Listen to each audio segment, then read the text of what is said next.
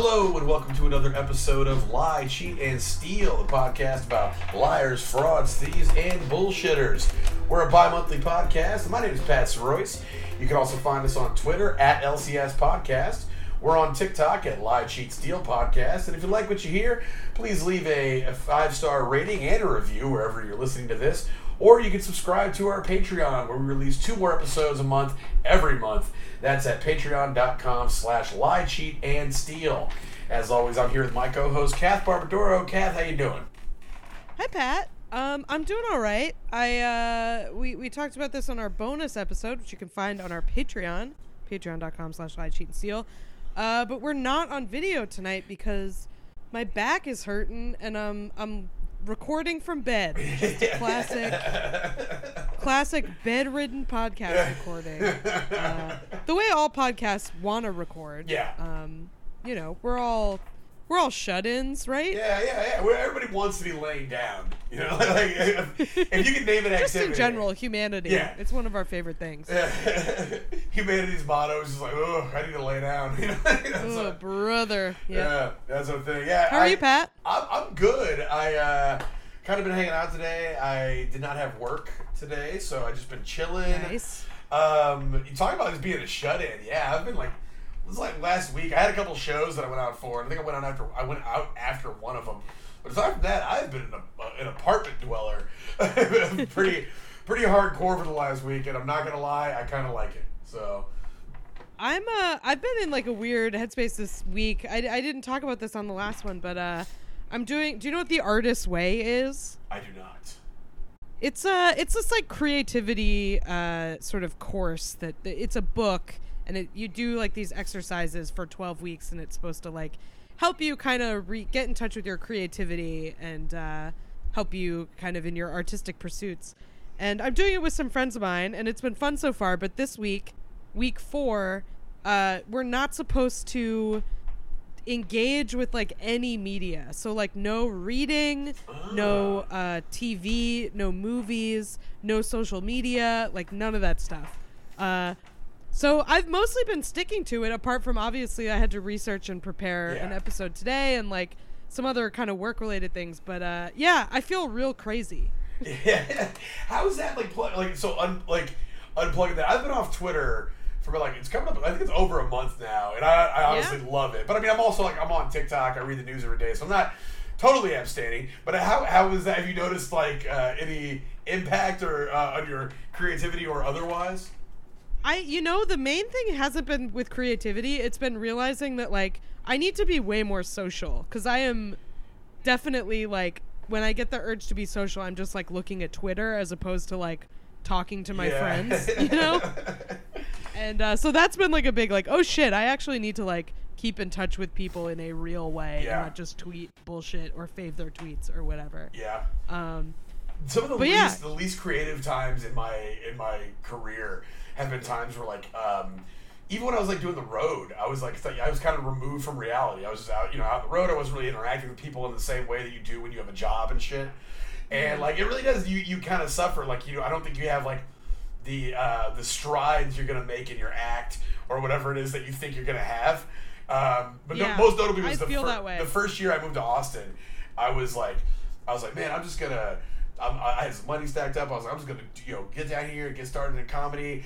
And all I did was just party hard as fuck for a year and pay for taxi cabs to open mics.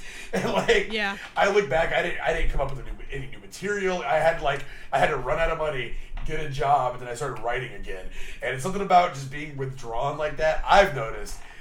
Can be detrimental as far as like just not having any social interaction on your creativity. Yeah, you need to fill the tank before you can kind of let stuff out like that. And I mean that's what this exercise is sort of about, is like trying to recover like what you actually think and what you actually feel without filling the tank, without like putting in any input.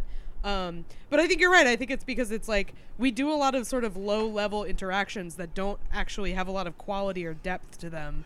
And then that's like not productive, I can't get inspired just like scrolling on Twitter. That just makes me mad. Yeah. It just pisses you off. Did you notice coming out of quarantine that your social skills like took a dip? Oh, totally. Yeah. I kept noticing myself just like Like, I had, like, restrained my, like, talking, my over-talking that I have a tendency to do. And I had, like, gotten better at that. I remember, like, the first couple conversations I had with people after quarantine. I was just, like, in my head, like, why are you still talking? You've been talking for 5 minutes. All right, just be quiet. Yeah. Shut up and just be quiet and let them talk. And then it'd be all quiet and awkward. Like, every good social behavior I unlearned. Yeah, it was hard. Yeah. But I think I have a segue for this episode. Okay. So I'm reading The Artist's Way, which is sort of like a creative self-help book for artists. If you've ever heard of people doing the morning pages, that's from The Artist's Way. It's a whole thing. Yeah. But it's a very popular self-help book from the 70s. Today we're going to be talking about the author of one of the original American self-help books, published in 1937, called Think and Grow Rich. Have you ever heard of this? I think I've heard of the title. Yeah. So we're going to be talking about the author of that book today, whose name is Napoleon Hill, he had quite a life. Most of my information that we're going to talk about comes from a Gizmodo article. This article it's very detailed. There's a ton of stuff that we don't have time to go over, so if you're interested, definitely read it. It's called The Untold Story of Napoleon Hill, the Greatest Self-Help Scammer of All Time, by Matt Novak. It was published in 2016. So, so Think and Grow Rich. It was super popular when it came out. It sold over 15 million copies so far. It's still popular. Basically the idea is the same as, like, The Secret. Like, The Secret is arguably just kind of a ripoff of Think and Grow Rich. It's the idea of, like, the power of positive thought. Like, if you think the right thoughts and you have the right energy, you will be able to manifest things in your life. So that's what is it. So is this a book that's still popular among people who, like, will swear up and down that, like, Art of War is, like, about business dealings, and it's like, no, it's about a Chinese guy telling you how to win a battle. Like, that's the way. I mean, yeah, in the sense that this is still popular and people will swear by it, but this was written specifically as a self-help book, unlike The Art of War, which was not written for business guys to take from. I love just, like, I think of a bunch of tech bros, like, sit there and be like, now, see, when he talks about supply lines, what he means is, like, positive middle thought. I think it's these things are so particularly, like, easy to scam people because there is something to be said about your mindset, like, whether, the way you think and the way you view things and the way you, like, filter the world through your eyes. There is something to be said for taking, like, and thinking positive and, being, like, results oriented or, solution oriented as opposed to just worrying about the problem. And I think it's, like, that grain of truth or, like, that grain of legitimacy that these things cling on to and then just spiral into something where it's like, actually, it's a magic power. Yeah, I mean, it surely is, like, it is a more pleasurable way to live, to be focusing on the positive, like, and that can pay dividends in itself. Like, you will be more motivated to action. You will, like, have kind of more vigor for things when you feel positively about them. Like, there is some, evidence of this, but yeah, it's not magic. It doesn't just, like, magically change things. Yeah. If you think of a pile of money, there is no correlation between you thinking that and you having that. Yeah. As a guy who's thought about a pile of money a couple times, let me tell you, it does not appear simply from thinking about it. Also, so this guy, his sort of philosophy is part of this thing called the New Thought movement, which was popular, like, kind of around the late 19th, early 20th century. It was sort of like a Great Awakening spin-off, where it was particularly popular in America, and there were, like, a bunch of these sort of quasi-religious but non-denominational ideas about kind of the power of thought. So, like, this is, like, around the time where there's a lot of, like, sort of quasi-magical things going on in the U.S. Like, the guy who founded the New Thought movement was this guy Phineas Quimby, who was a mesmerist. Which is, like, yeah. Like, they, like, things that come out of this time period are, like, animal magnetism, homeopathy, like, spiritualists, like, all that stuff is kind of tied up in this New Thought movement. Whereas basically, like, this combination of like religion, humanism, and like mysticism all together, and that's what this guy is drawing. Yeah, and this came out in 1937. This is 1937. Yeah. Yeah. I can see that. It's that time where like seances were real big. And yes. That period. And also like history. 1937, like this is people trying to get out of the Depression. Yeah. So they want, the idea that you can think of a pile of money and then have it is very attractive. So let me get this straight. Some shyster took advantage of like pressing economic times to go ahead and prey upon people's insecurities and dupe them. Shocking, right? Yeah, man. Well, good thing we learned our lesson.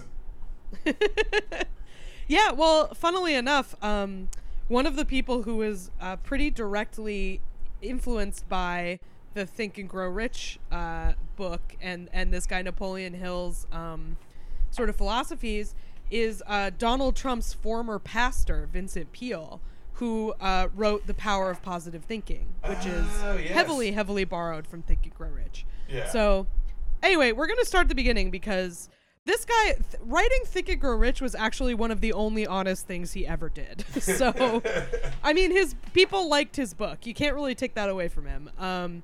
But he had a long history of scammy shit before then, and I'm going to tell you all about it. Hell yeah. So, let's dive in here. So this guy, Napoleon Hill, he was born Oliver Napoleon Hill in 1883 in Appalachian, Virginia, rural poverty. His dad was an, quote, unlicensed dentist and occasional moonshiner. But you have to imagine those two trades go together. Yeah. Because people are going to need some pain relief. Unlicensed dentist and occasional moonshiner. That's equal. Put those together, that's a fun guy.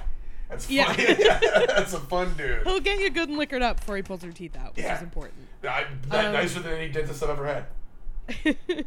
So Napoleon's mom died when he was young, but his father remarried, and his stepmom was very encouraging of him in his education. She got him a typewriter when he was a teenager, and he started writing a small weekly newsletter whose stories were sometimes picked up by small newspapers in his native Virginia. So this was a guy who could spin a yarn. Yeah. I think that's important. He's a good talker. He's a good writer. He's a good communicator. So he... I'm not going to go into detail about all of his marriages, but he had a bunch, and they were, like, very shady, including his first one, which was at 15, where the woman he married said that he got her pregnant, and they got married, and then she was like, just kidding, he's not the father, and they got it annulled. So, no idea what happened there. Don't know who convinced who of what. But very strange. See, because what he did, he just thought positively. He was like, "She is not pregnant. Right. She is." I'm going to change the paternity of this. Yeah. It's not my kid. It's not my kid. Hell yeah. Yeah. So he graduated high school at 17, and he went to business school in Virginia. And then he went to work for this guy Rufus Ayres, who was a pretty prominent businessman in Virginia. And Ayres said he was impressed with Hill, who he was most striking for how like legit he looked. Like that was a big thing because he was really young, right? But he was always like dressed to the nines, super immaculately tailored and pressed suits. He always wore a bow tie. He had his little handkerchief. He was like a little dandy. Every picture I've seen of this guy, that's a sharp looking dude. Yeah. I can see his mentor be like, you know what impressed me most about this kid was how full of shit he was.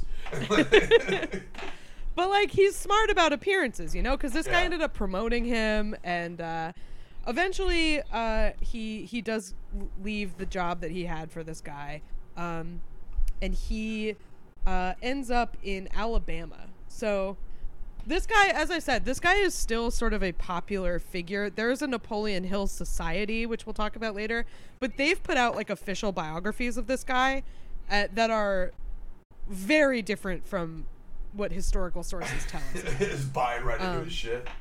Yeah. So his official biography kind of skips over the 5 years between 1903 and 1908.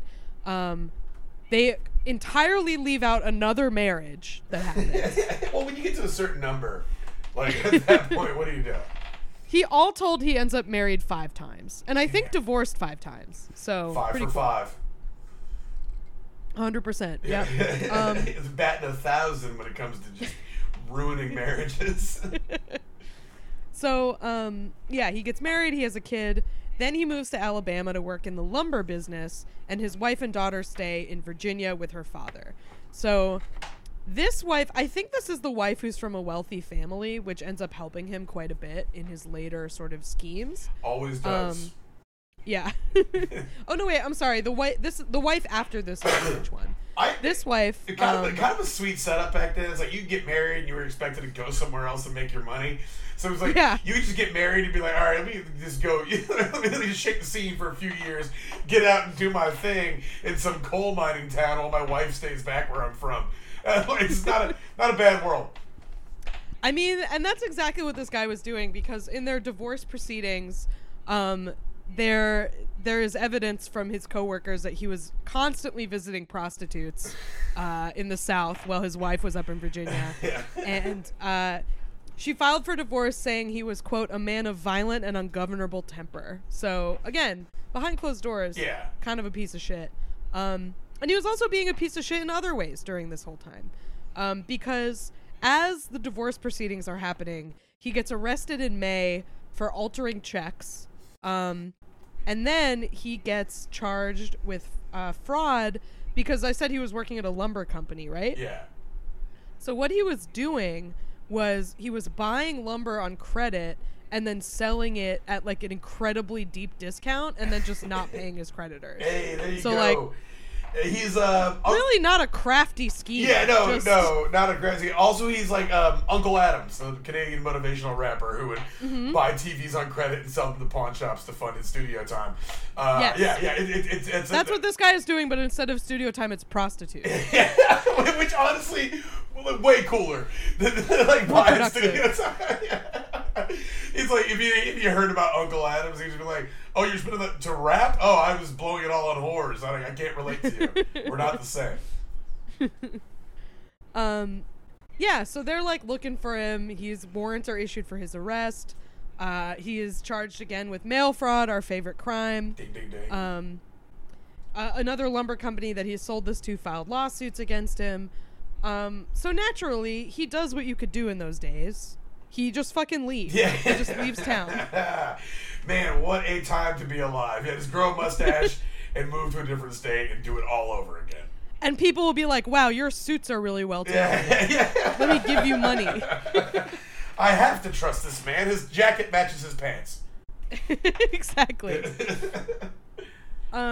So by 1908, he was in D.C. That's where he went after all of this. He went to Washington, D.C. And he was ready to kind of turn over a new leaf.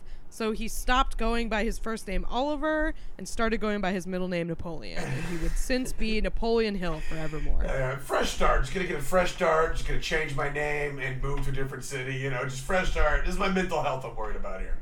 Right. Yeah. For self-care reasons. Yeah, for self-care reasons. I will be altering my appearance and going under an assumed name. Right. It is a wonderful act of self-care to avoid going to jail. Yeah. That's the greatest love of all, honestly. So, according to the official biography of Napoleon Hill, he met Andrew Carnegie in 1908 in D.C. Andrew Carnegie was, I think, the richest man at the time. He was definitely up there. Yeah. He's steel, I believe, right? Yeah. He's a steel entrepreneur. So, one of the last sort of big monopolists, titans of industry type guys. And according to Napoleon, he met Carnegie and was tasked with sort of writing down the secrets to his success. He was interviewing Andrew Carnegie about what makes you so good at having money. Yeah. We need to share this knowledge with the world. So he would and so he says that this happened in 1908. But he didn't start to claim that this happened in 1908 until Carnegie had already died in 1919. So he starts saying this in the 20s. 15 years ago I met with Andrew Carnegie and I have a whole book detailing our conversations. We should publish it. Yeah. And this is after his success of Think and Grow Rich. Like, after that, he's like, oh, by the way, I also met Andrew Carnegie. I didn't tell y'all about that. I didn't tell y'all about when I saw Andrew Carnegie. Like, I swear, man, he told me everything. Yeah, that's like exactly what it is. And according to Hill, Carnegie would later introduce him to the most powerful businessmen in the country for interviews about what made them so successful. Napoleon, and this is a common thing in his tall tales that I think is very funny. He said that he wouldn't take money for this. He would simply learn how to be successful. So he's the guy who's not taking the money. He's taking the dinner with Jesse. He's like the originator. Yeah. Would I want 11 million in war bonds, or I want a parchment informing me on how to make 11 million? Like, I shall take the parchment. Also, I do love, even if, like, obviously he didn't interview these guys, but, like, even if you do interview these dudes, at some point when somebody's that rich, I feel like their advice isn't really practical or applicable. Because that's when their shit's going to be all, it's like, the advice you get from them is going to be all about positive thinking and mindset, because they've been rich for so fucking long, they don't think about, like, the practical It's the confirmation bias of, like, well, this is how I see myself. And I have this. And also, like, this is what I did and got this. It's like, okay, well, we're not talking to all the people who did that and didn't get this. Yeah, they're the one guy it worked out for. Right. And then also, people just sort of tend to overestimate their own, skill and prowess, and how much of it is... People overestimate how much of it is under their control. Yeah, I do it all the time. I'm constantly disappointed in my own esteem. You know, misplaced pride, left and right. So, so he then says he met all these other people. There is no evidence of any of this. Surprise, surprise. Like, Andrew Carnegie's biographers are like, we can't find any evidence that this ever happened. But let me tell you about what he was actually doing in D.C., because this is going to also become a pattern in his life. He starts a college. He founds a college called the Automobile College of Washington, and he takes out ads in newspapers saying that you can go through my training program, my 6-week training program, and you can become an expert in assembling automobiles. Because this is like right at the beginning of cars, right? And everybody wants a car. It's a boom market, you know? So he says, like, come take my course. You'll learn how to do this. And then you can earn anywhere from $75 to $200 per week, which is about, like $1,000 to $5,000 a week. Like, not bad. Not at all. Yeah, come be a car. So that was what he did. Cars. He enrolled people in this college. But guess what he was actually doing? Guess what this actually was? I'm gonna say it's a for-profit school scam. I got nothing. It is, but it is in a very interesting way. What he's actually doing here is he's getting people to build these cars for free. So he has a contract. He has a contract with a company called the Carter Motor Corporation. To build cars for them, and then he gets people to pay him to build the cars. Oh, that's incredible. It's a good scheme, right? That is a real good scheme. That's like a guy who goes. This happened in my band. But it was a dude who was going to a recording school in Austin, and he was like, I'll record y'all's demo for $200. And then we found out that he had to record a demo for his final. Right, his class that he was paying for. Yeah. Wow, that is, damn, it kind of hats off on that. That is pretty crazy. Yeah, come on, I'll teach you all about it. You can learn how to do this, and in actuality, he's fulfilling his contract. That's some next level shit. Here's the problem, though, is the Carter Car Company went out of business the next year, probably because random people were building their cars. But the Carter Car Company goes out of business like 2 years into this scheme, and he basically retools it to now be about selling cars. So now he's like, come to my thing and I'll teach you how to sell cars.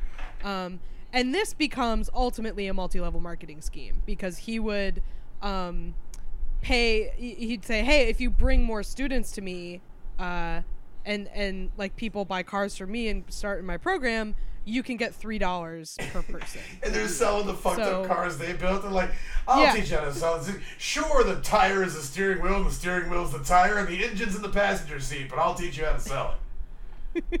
Yeah, exactly. Because he's, you could sell it to anybody with my patented skills. Yeah. And he then like moves into this field of like teaching people success and things like that, which I think the car salesman is sort of the first iteration of this like tendency for him. Yeah. Just not even a used car, but a car dealer. It was almost like he started the trend of these guys being full of shit. Yeah, I mean, he realized pretty early, I guess, that this was a good outlet for people who are full of shit. He doesn't stay in the car world, though, but he does stay in the, like, I'm going to teach you the skills you need, blah, blah, blah. Yeah. So at this point, he is remarried. He's on his third marriage. This is the one whose family was wealthy. And this is just a weird anecdote that I thought really said a lot about this guy. So his wife, he has, like, a couple kids with each of these wives. This one, they had a baby who was deaf. And Napoleon was determined to teach him to hear. Like, wouldn't let him learn sign language, wouldn't send him to a school for the deaf, was just like, we're going to teach this kid how to hear. Yeah. Like, God is my witness, I will irreparably damage this child. Yeah, for real. It just reminds me of the whole, like Elizabeth Holmes saying that she designed a working time machine when she was a kid or whatever, where it's like, you're missing the, like, fundamental part of this that makes it effective. I feel like that's what he's doing when he's like, I'm going to teach this kid to hear. He literally is like missing the architecture in his ears. He can't, he can't do it. There's no amount of ingenuity or gumption is going to make this kid start hearing. Like, it's biologically impossible. But yeah, I just thought that was like very telling of his character. Spoiler alert, the kid does not learn to hear. That does not happen. Yeah. Well, technology wasn't where it is now. It's true. Where you can now teach people to mimic body parts that don't exist inside them. So after this, he moves to Chicago. He does a couple different jobs. For a while he owned a candy store, but his business partners pushed him out of it. And I think it was probably because he was a fucking scammer. I think they realized that this guy was full of shit, so he gets out of that. This guy's eating all the licorice. There's two ways to get like bullied out of a candy company partnership. One of them is for just being a bad business partner and a total scammer, and the other one is for eating all the candy. Eating all the candy, yeah. Yeah. I mean, we've seen his schemes have not been super crafty so far, except the car one. So maybe he was just eating all the candy. Yeah, I wonder how many. Who's the dude? The Hershey chocolate guy. I just wonder, James Hershey or whatever. I wonder how many like fat business partners he's had to banish from the factory. You cannot come to the factory. You must work off site. Yeah. Like, no, this is mud. I fell in mud. It's mud all over my fingers and hands. I have no clue what you're talking about. I'm insulted at the inference. How dare you? Yeah. Well, after he has the candy store, he goes back to his tried and true starting an unaccredited school. That's his favorite. He'll move later. He starts magazines. That's a big thing that he does.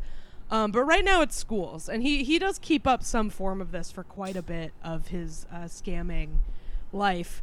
So this one in Chicago is called the George Washington Institute, and in sort of prescient of his later success, this is a school to, quote, teach the principles of success and self-confidence.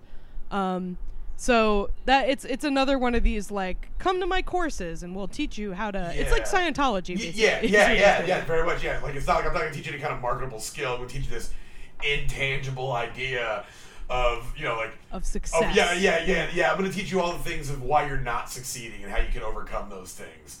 Right. And that is an easy thing to sell to some people. Yeah, and he does it well for a little while, but it falls apart pretty quickly. It's again because it's an unaccredited school. Some of his students accused him of fraud. Apparently, one student who went to the authorities about him and this fraud Hill alerted the FBI of his, quote, suspicious activities because he was German American and it was during World War I. And apparently he got the kid arrested. Oh, so, no. Real piece of shit. Yeah. He's like, you can believe what this wiener schnitzel munching guy's going to say about me. Also, you know, at the end of the day, he gave that kid the confidence to go to the police. And exactly. Yeah. He should be thanking him. Yeah. That kid would not have had the confidence to do that had it not been for that glorified That's correspondence course.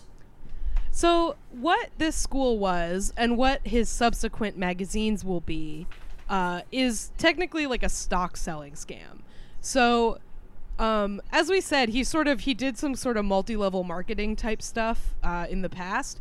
These schools really like hone that. So what it is like, you know, you can go to the school and you can take classes and he'll take your money for that. But he would really encourage his students to buy into the business.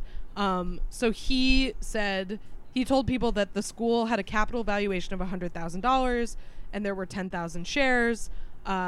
He was holding 51% and then selling the rest to investors, which are mostly his students. Yeah. The only problem with this is that the valuation was totally made up. Like, he just made that up. Yeah. So that's like how he sort of makes his money at all of these other sort of tangential businesses until he writes the book. So again, just like totally full of shit, just ripping people off, going from town to town. He did this once with prisoners, which I thought was extra shitty, where he would he started a school to like teach, to basically like rehabilitate prisoners, and he would go make this pitch at like churches and stuff and be like, you should invest in my program because it's like good for, you know, I'm like doing humanitarian work basically. And he would spin a yarn and he would get all these people to like feel like they were doing good. And then he would just take all the money, not do anything for the prisoners. And the chaplain of one of these prisons accused him of this publicly. It was like, hey, this is bullshit. They're not giving us any money. And Napoleon Hill turned around and blamed the chaplain and said the chaplain was stealing it, which love that reverse psychology. Yeah. It's very good. The chaplain's like, I'm stealing other shit, okay? Like, I'm stealing something else, man. It's some of what you're stealing here. Also, I just keep looking at the title of this book. I just keep thinking, think and grow rich or die trying. Yeah. That was what he did. And it kind of worked for a while. So, of course, again, in Napoleon Hill's official biography, they can't put all of this stuff because people love this guy, you know? Like, people love his book. They want to think he's an upstanding member of society. So what Napoleon Hill would claim he was doing at this time, you know, after he met Andrew Carnegie and all that stuff, he says he was approached by Woodrow Wilson to help with the war effort. So... just going big with his lies. Get me Napoleon Hill. I need him in here. Man. He's like Forrest Gumping himself through like the first half of the 20th century. Exactly. He has like Forrest Gump disease where he has to say he was involved in all this fancy stuff. My favorite one comes later where he says FDR again taps him for help during the Second World War, and that he originated the line, we have no fear but fear itself, or there's nothing to fear but fear itself, or whatever. He said he came up with that. Like, I said it in front of FDR, he hopped right up that chair, ran over and grabbed a pen. Last time he ever walked.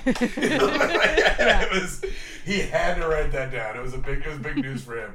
That's great. Yeah, and the thing that he always says about this, about the stuff with the president, stuff with the famous people, he always makes a big deal. He said, I didn't take any money for that. I was doing it for the good of my country, or like I was doing it to learn the secrets of success. I never got paid for these things. Just like a weird detail to say. Dinner with Jay-Z, man, all the way through.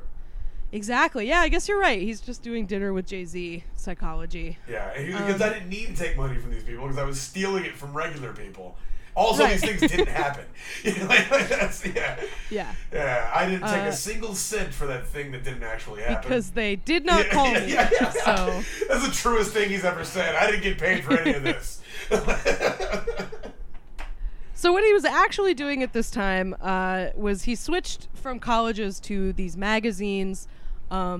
His newest one, the one that happens that he sets up around this time, is called Hill's Golden Rule.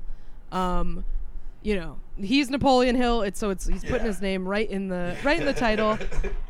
The author of this Gizmodo Hill's golden piece, rule of business that I learned from all these other people. Right. Yeah, supposedly. So, the author of this Gizmodo piece, I think, sums it up really well. He says, Hill's understanding of the golden rule meant that people would become indebted to you for providing something to them. It was a weapon. Rather than do unto others as you would have them do unto you, he believed that by providing something to someone or simply showing them kindness, they owed you something in return. So basically the opposite of what the golden rule is. Do unto others as you would expect them to do unto you. Do unto others as you would like them to be indebted to you. Yeah. What it is. Yeah, this is the guy who books you on his show, and then you show up at the show, and then he's like, hey, you still booked that one thing? And you're like, fuck.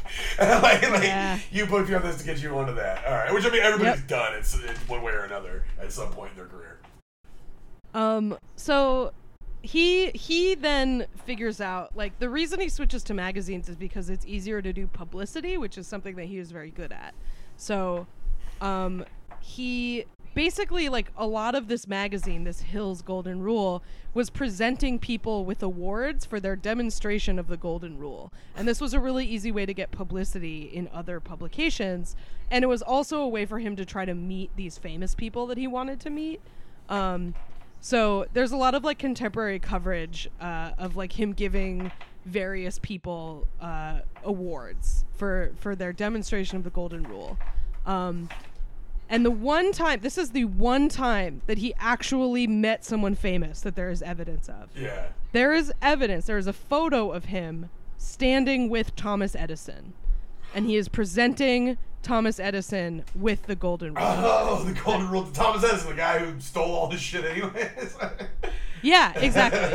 That's why Napoleon was like, I like your style. You're a shark. Hell yeah. So apparently, and again, he always claimed that he interviewed this guy and that they were, like, colleagues and all this stuff. But apparently Edison just promptly returned the medal. He was like, no thanks. So by 1928, Hill had to move again because he just kept pissing people off everywhere he went with all of his schemes. So he goes to Philadelphia, which does seem like a good place to go if you've burned a lot of other bridges. I feel like Philadelphia just seems like a haven for people who don't have other places to go. I love that place. Yeah, you gotta be careful when you're there, though. They only have one bridge to burn. It's the George Washington Bridge, and you gotta. if you're done there, you're done. It's the last bridge. It's out. Yeah.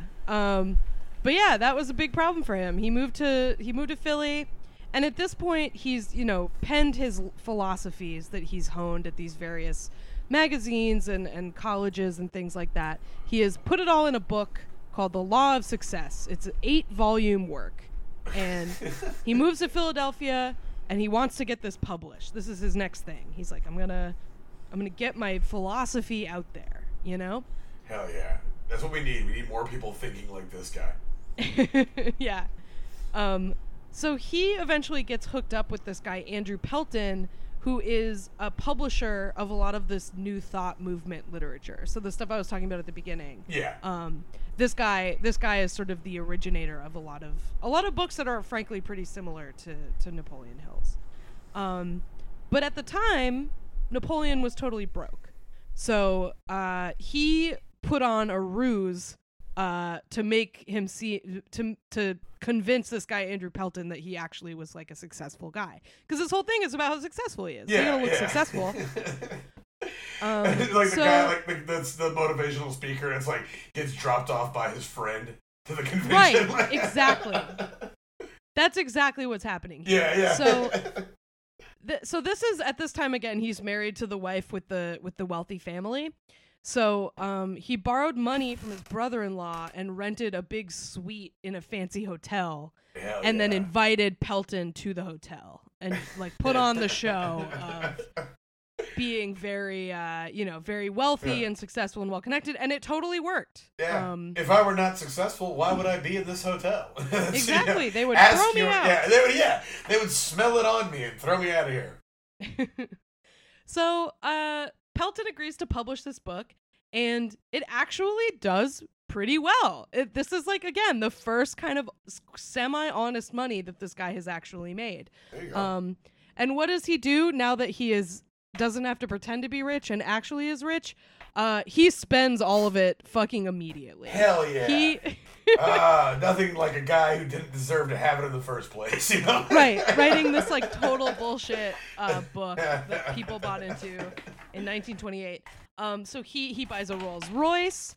He buys a huge estate in the Catskills. And this again, like, even though he has money, he can't stop scamming. Because instead of buying a house that he can afford, he instead buys this giant mansion and gets a bunch of people to invest in it with him and says, I'm going to turn this into a success school. That's what I'm going to do. Oh, Jesus Christ. How do you, man, don't invest in your buddy's house. That's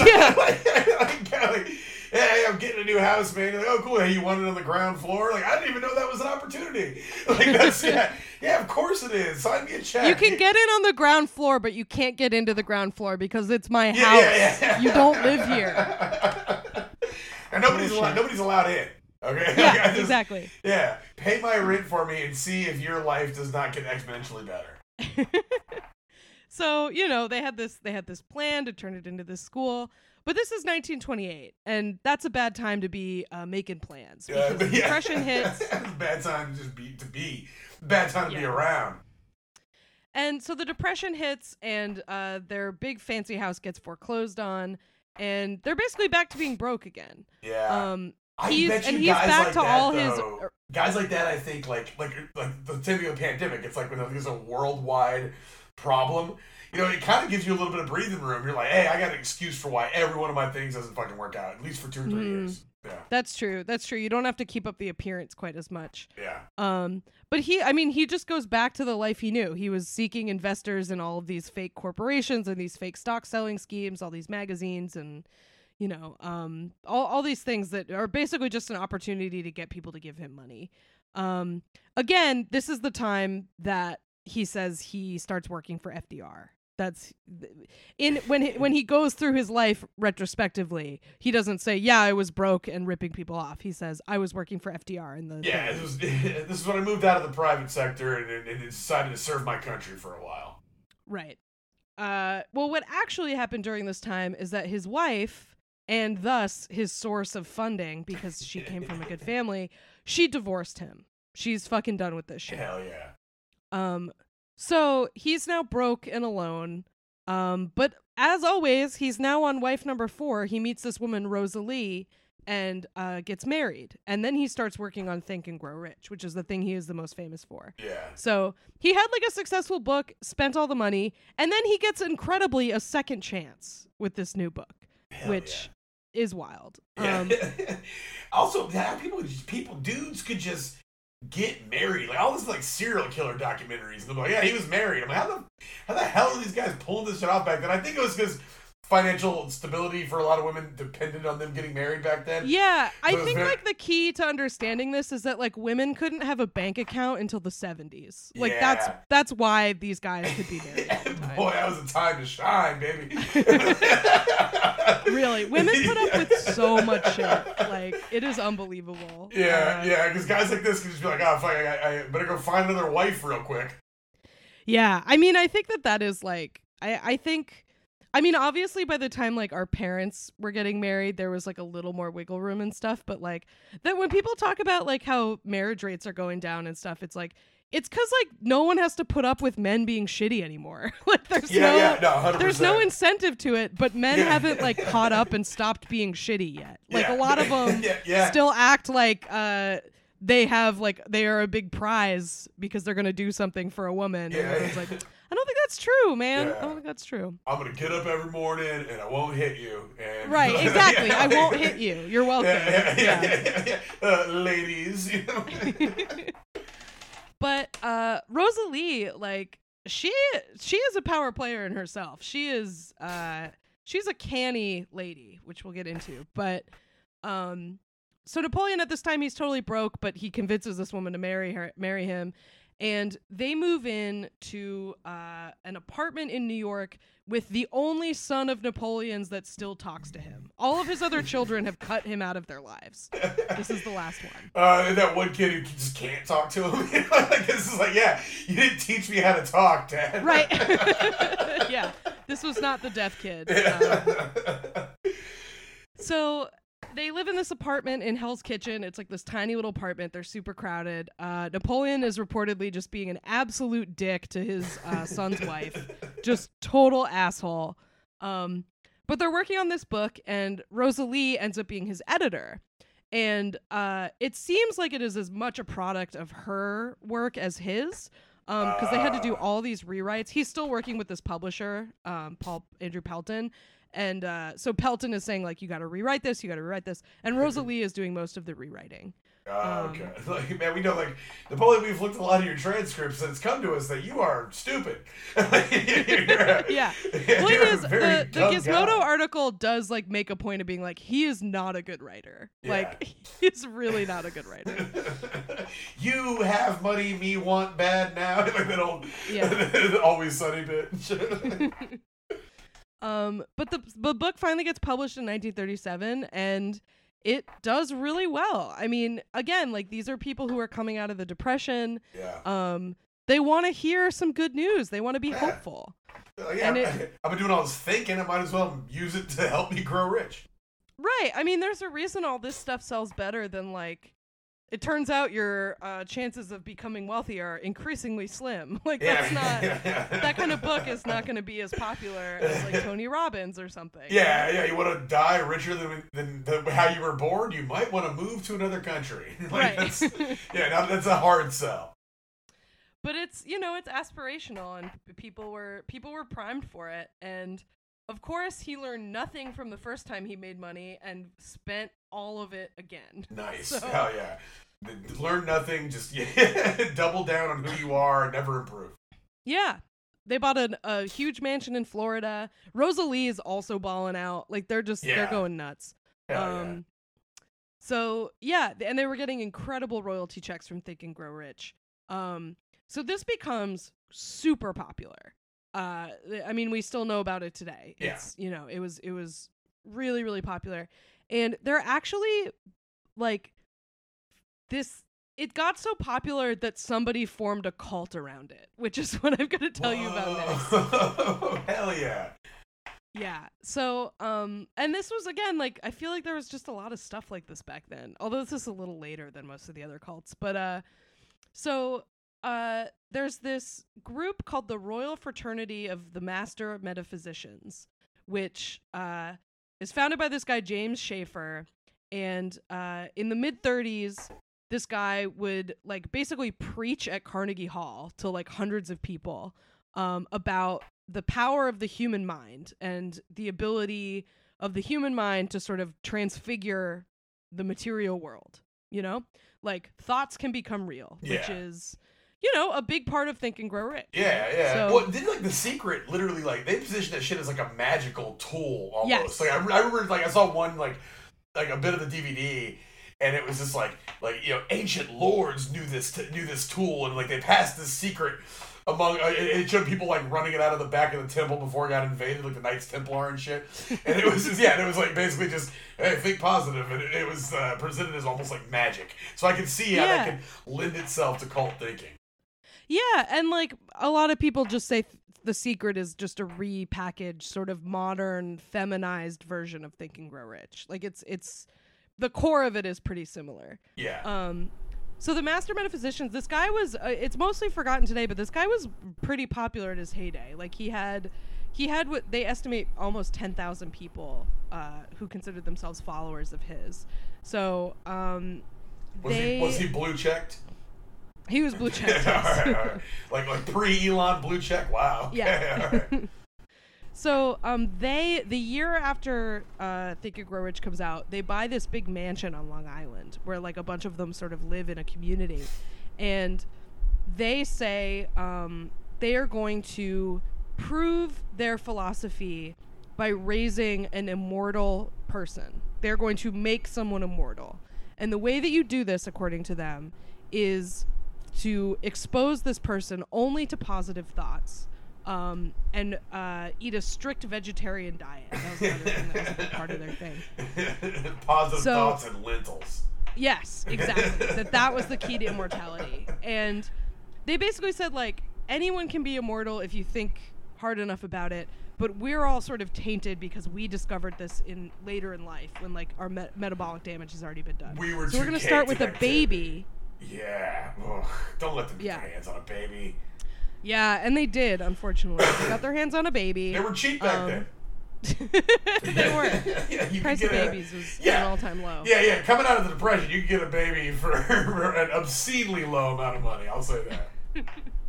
So they get this baby, and they say, we're going to make her immortal. She's 5 months old, and she's a child of one of the followers. And they're like, we're going to do it. We're going to make her immortal. So at this time, they regard Think and Grow Rich as basically a holy book. Like, they name Napoleon Hill the godfather to this immortal baby because they, like, think of him as, like, a prophet. So did he know about this? He did. He went and visited them for the baby's first birthday. So he knew about this. He condoned it. He wasn't, like, in the cult, but he was like, hey, cool. Like, so sure. By their logic, wouldn't one negative thought fuck this whole thing up? Yeah, which I'm sure is what they would say if the person died. You know, I guess they thought something negative. Yeah. All you had to do was like our furniture or whatever it was. Like. All you needed to do was not want to eat a hamburger. But of course, the cult itself was also a scam. What? Where do Schaefer... I put my faith in now? I'm all backwards. Yeah. Sad to say, sadly. This is a very funny anecdote. So Schaefer, the guy who ran this place, he was also selling stock. They all were selling stock. They were all looking for investors and shit. But this is very funny to me. So this was like kind of a trendy thing at the time. So like rich people and celebrities would come visit them at this commune that they were living on. And weirdly enough, their fancy jewelry would go missing at this place. And one woman reportedly lost 2 rings worth somewhere around $5,000. When the woman told Schaefer, he supposedly replied, quote, "Nothing is lost in the infinite. You can think them back in your experience." So just imagine I didn't steal your rings and they're return. I want you to manifest a world where the ring is still on your finger, and I will manifest a ride to the pawn shop, and that's where I will be. That's great. Exactly. I We're love all on someone. our own journeys with our thoughts. Yeah. I love that. That's a level of full of shit that really amuses me. Yeah, it's pretty incredible. So the mother of this baby, she, after like a year, she's like, hold on, I think I want my baby back. So I want my baby back. You got her. She said that? Sorry, she said that. She was beat it by 80 years or whatever. Have you ever seen the video of them recording that? Yeah. It's pretty amazing. Yeah, it was good. But yeah, so she decided she wants her baby back. And that kind of ends that. So that's just like a weird aside that these people had this interaction with this cult. Just giving the baby back, like, hey, man, you're gonna mess this whole thing up, but all right, here, have the baby. Gonna live Good forever. luck with your negative thoughts. Yeah. So, they're like living high on the hog for a while. Rosalie and Napoleon, they have this godchild that's gonna be immortal. Very cool. Got a lot Rosalie, of things going for us. Rosalie writes her own book after this called "How to Attract Men and Money," which is pretty great. Good title. Yeah. It's the ye old Cardi B album and shit. Yeah, she is like very Cardi B because the big tenet in this book is that like it's fine to marry for money. Like, it's cool to marry for money, and also like it's cool to try to manipulate your husband into making more money. Like, that's cool. I neither cook nor clean, but let me tell you how I got this ring. Exactly. That could be the subtitle of her book, for sure. But so she writes this book, and it comes out, and as it's coming out, she gets a divorce from Napoleon. She's out. Once the checks start rolling in. Yep. Yeah, exactly. And this is what I mean about her being like an operator. Like she knew what was up, because back when they wrote Think and Grow Rich, they put all of the royalties into her name. And the reason they did this was it was a strategy to prevent people who Napoleon had conned from coming for his money. Oh, so yeah, she was clocking that 2 moves ahead. She was like, yeah. So Rosa, Rosa suspects him of cheating on her. So she just leaves him with nothing because all of the royalties are in her name. So she's just like, fuck you. That is tight, because no sympathy for this guy whatsoever. Fuck him. And it was like, you done bit off more you can chew. Think you got this badass girl in your life, and it's like, well, she's bad for a reason, dog. You know, like that's, right. Yeah. You see her making these moves. You think it could never be you, and now it's you. That's tough. Exactly. So she was very canny about it. And he got fucked. He had nothing. But guess what? He got married again. Boom! So still a hit with the ladies, this guy, somehow. Yeah. But yeah, so at this point, he kind of goes downhill. So no pun intended. He writes another book. It flops. How to Attract Men and Money, by the way, also didn't do very well, but it didn't need to, because she has all the royalties for Think and Grow Rich now, so it's fine. Yeah. So he writes this book called Mental Dynamite, which doesn't do well, but he Mental Dynamite? It's not a good name. That's a hot ass title. Yeah, how did that not do good? Holy shit! I know. It's gonna blow your mind. Yeah. It's just that's a mixtape. Yeah, totally. Mental Dynamite in stores now. So he claimed that Gandhi liked Mental Dynamite. He's just very Trumpy in his name dropping. He just loves to, and this is sort of around the time where he starts claiming he's had interactions with all these famous people. During the 40s, that's when his book that's supposedly his conversations with Andrew Carnegie comes out. He just sort of tours around doing motivational speaking and setting up more scammy magazines and stuff. I love the idea that Gandhi reads a self-help book. Yeah, right. Just I feel, or that he reads a self-help book from a guy who his last book was called Think and Grow Rich. That's all. Right. Gandhi's I need to figure out how to get rich. Yeah. Gandhi was an entrepreneur. That's what I'll tell you. But yeah, so this guy, he ended up influencing a lot of stuff, like I said, the power of positive thinking. The thing he did that was very smart, that I think is probably the reason we know about him today, and that this wasn't just a popular thing in the 30s and has endured, is because he, one of his many scams that he came up with was a charity. So he set up the nonprofit Napoleon Hill Foundation, in 1963, and they've been around since then and sort of keep his legacy alive, wow. Again, mostly with all of this bullshit. Yeah, who are the recipients of their foundation's charity? What do they do? I think they just publish his books and stuff. I think it's just a non-profit publishing press mostly. I had an idea to make the most hated non-profit organization in the world is start a non-profit organization that, through a grant from the city, gives Bluetooth speakers to people on the bus. That's beautiful. Yeah. We want everyone to hear NBA Youngboy YouTube playlists. Right, yeah. It's part of our city's unjuvenation program.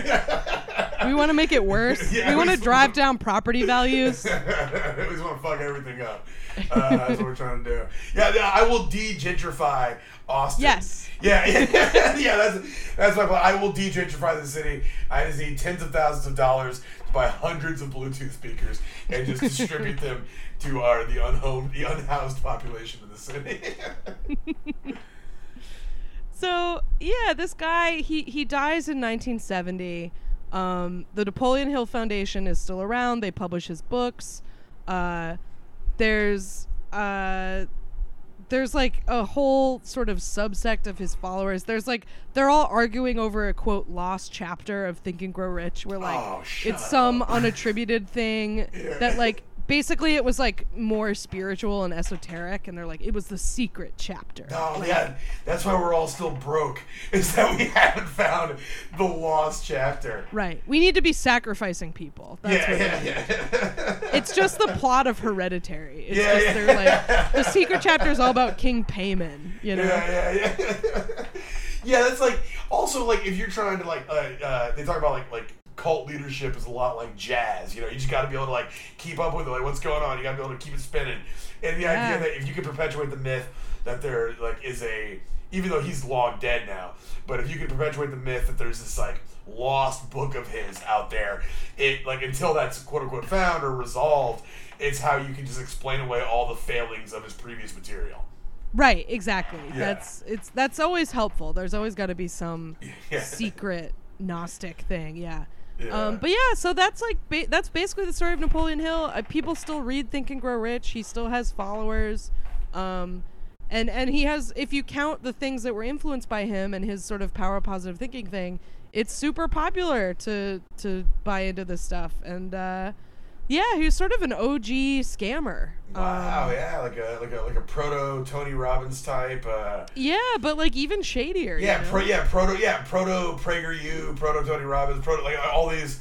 Wow, yeah, that's he's like old school Jordan Peterson. There's so many. Right, he's like an early success mindset guy. Yeah, damn man. Yeah, the blueprint, man. He wrote it, and that's great. Yeah, and it's wild how like I feel.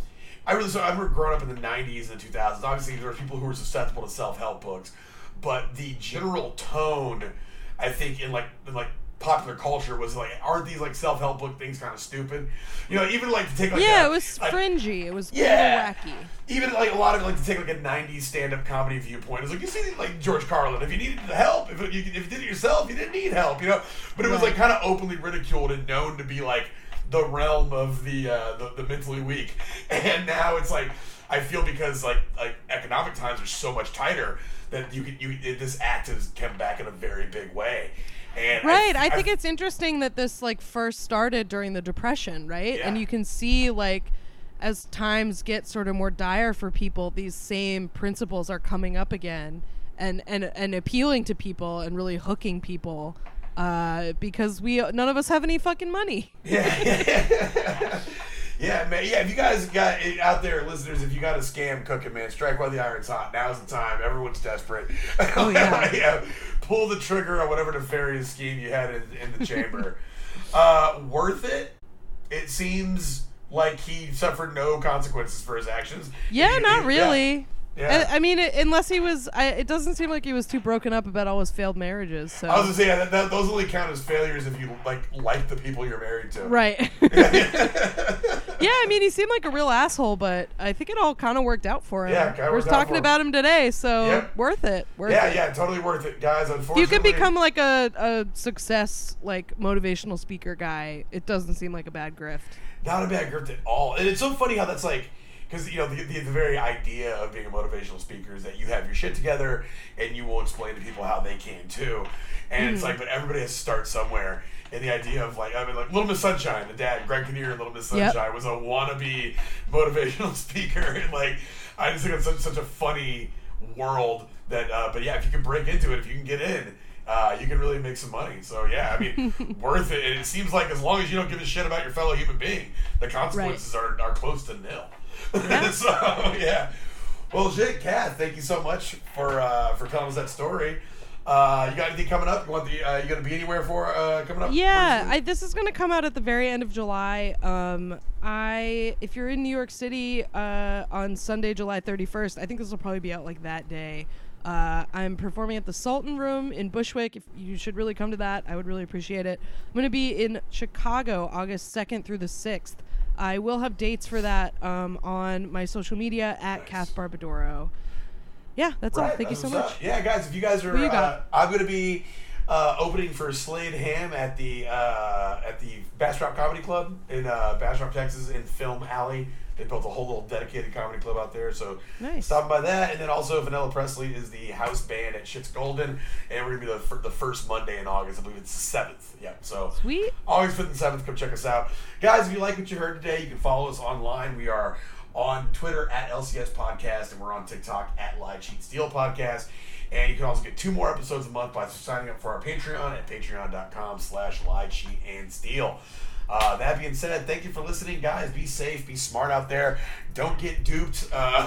Make sure you're not getting tricked in any for-profit college scams. But above all, don't get caught. Don't get caught. See you next time.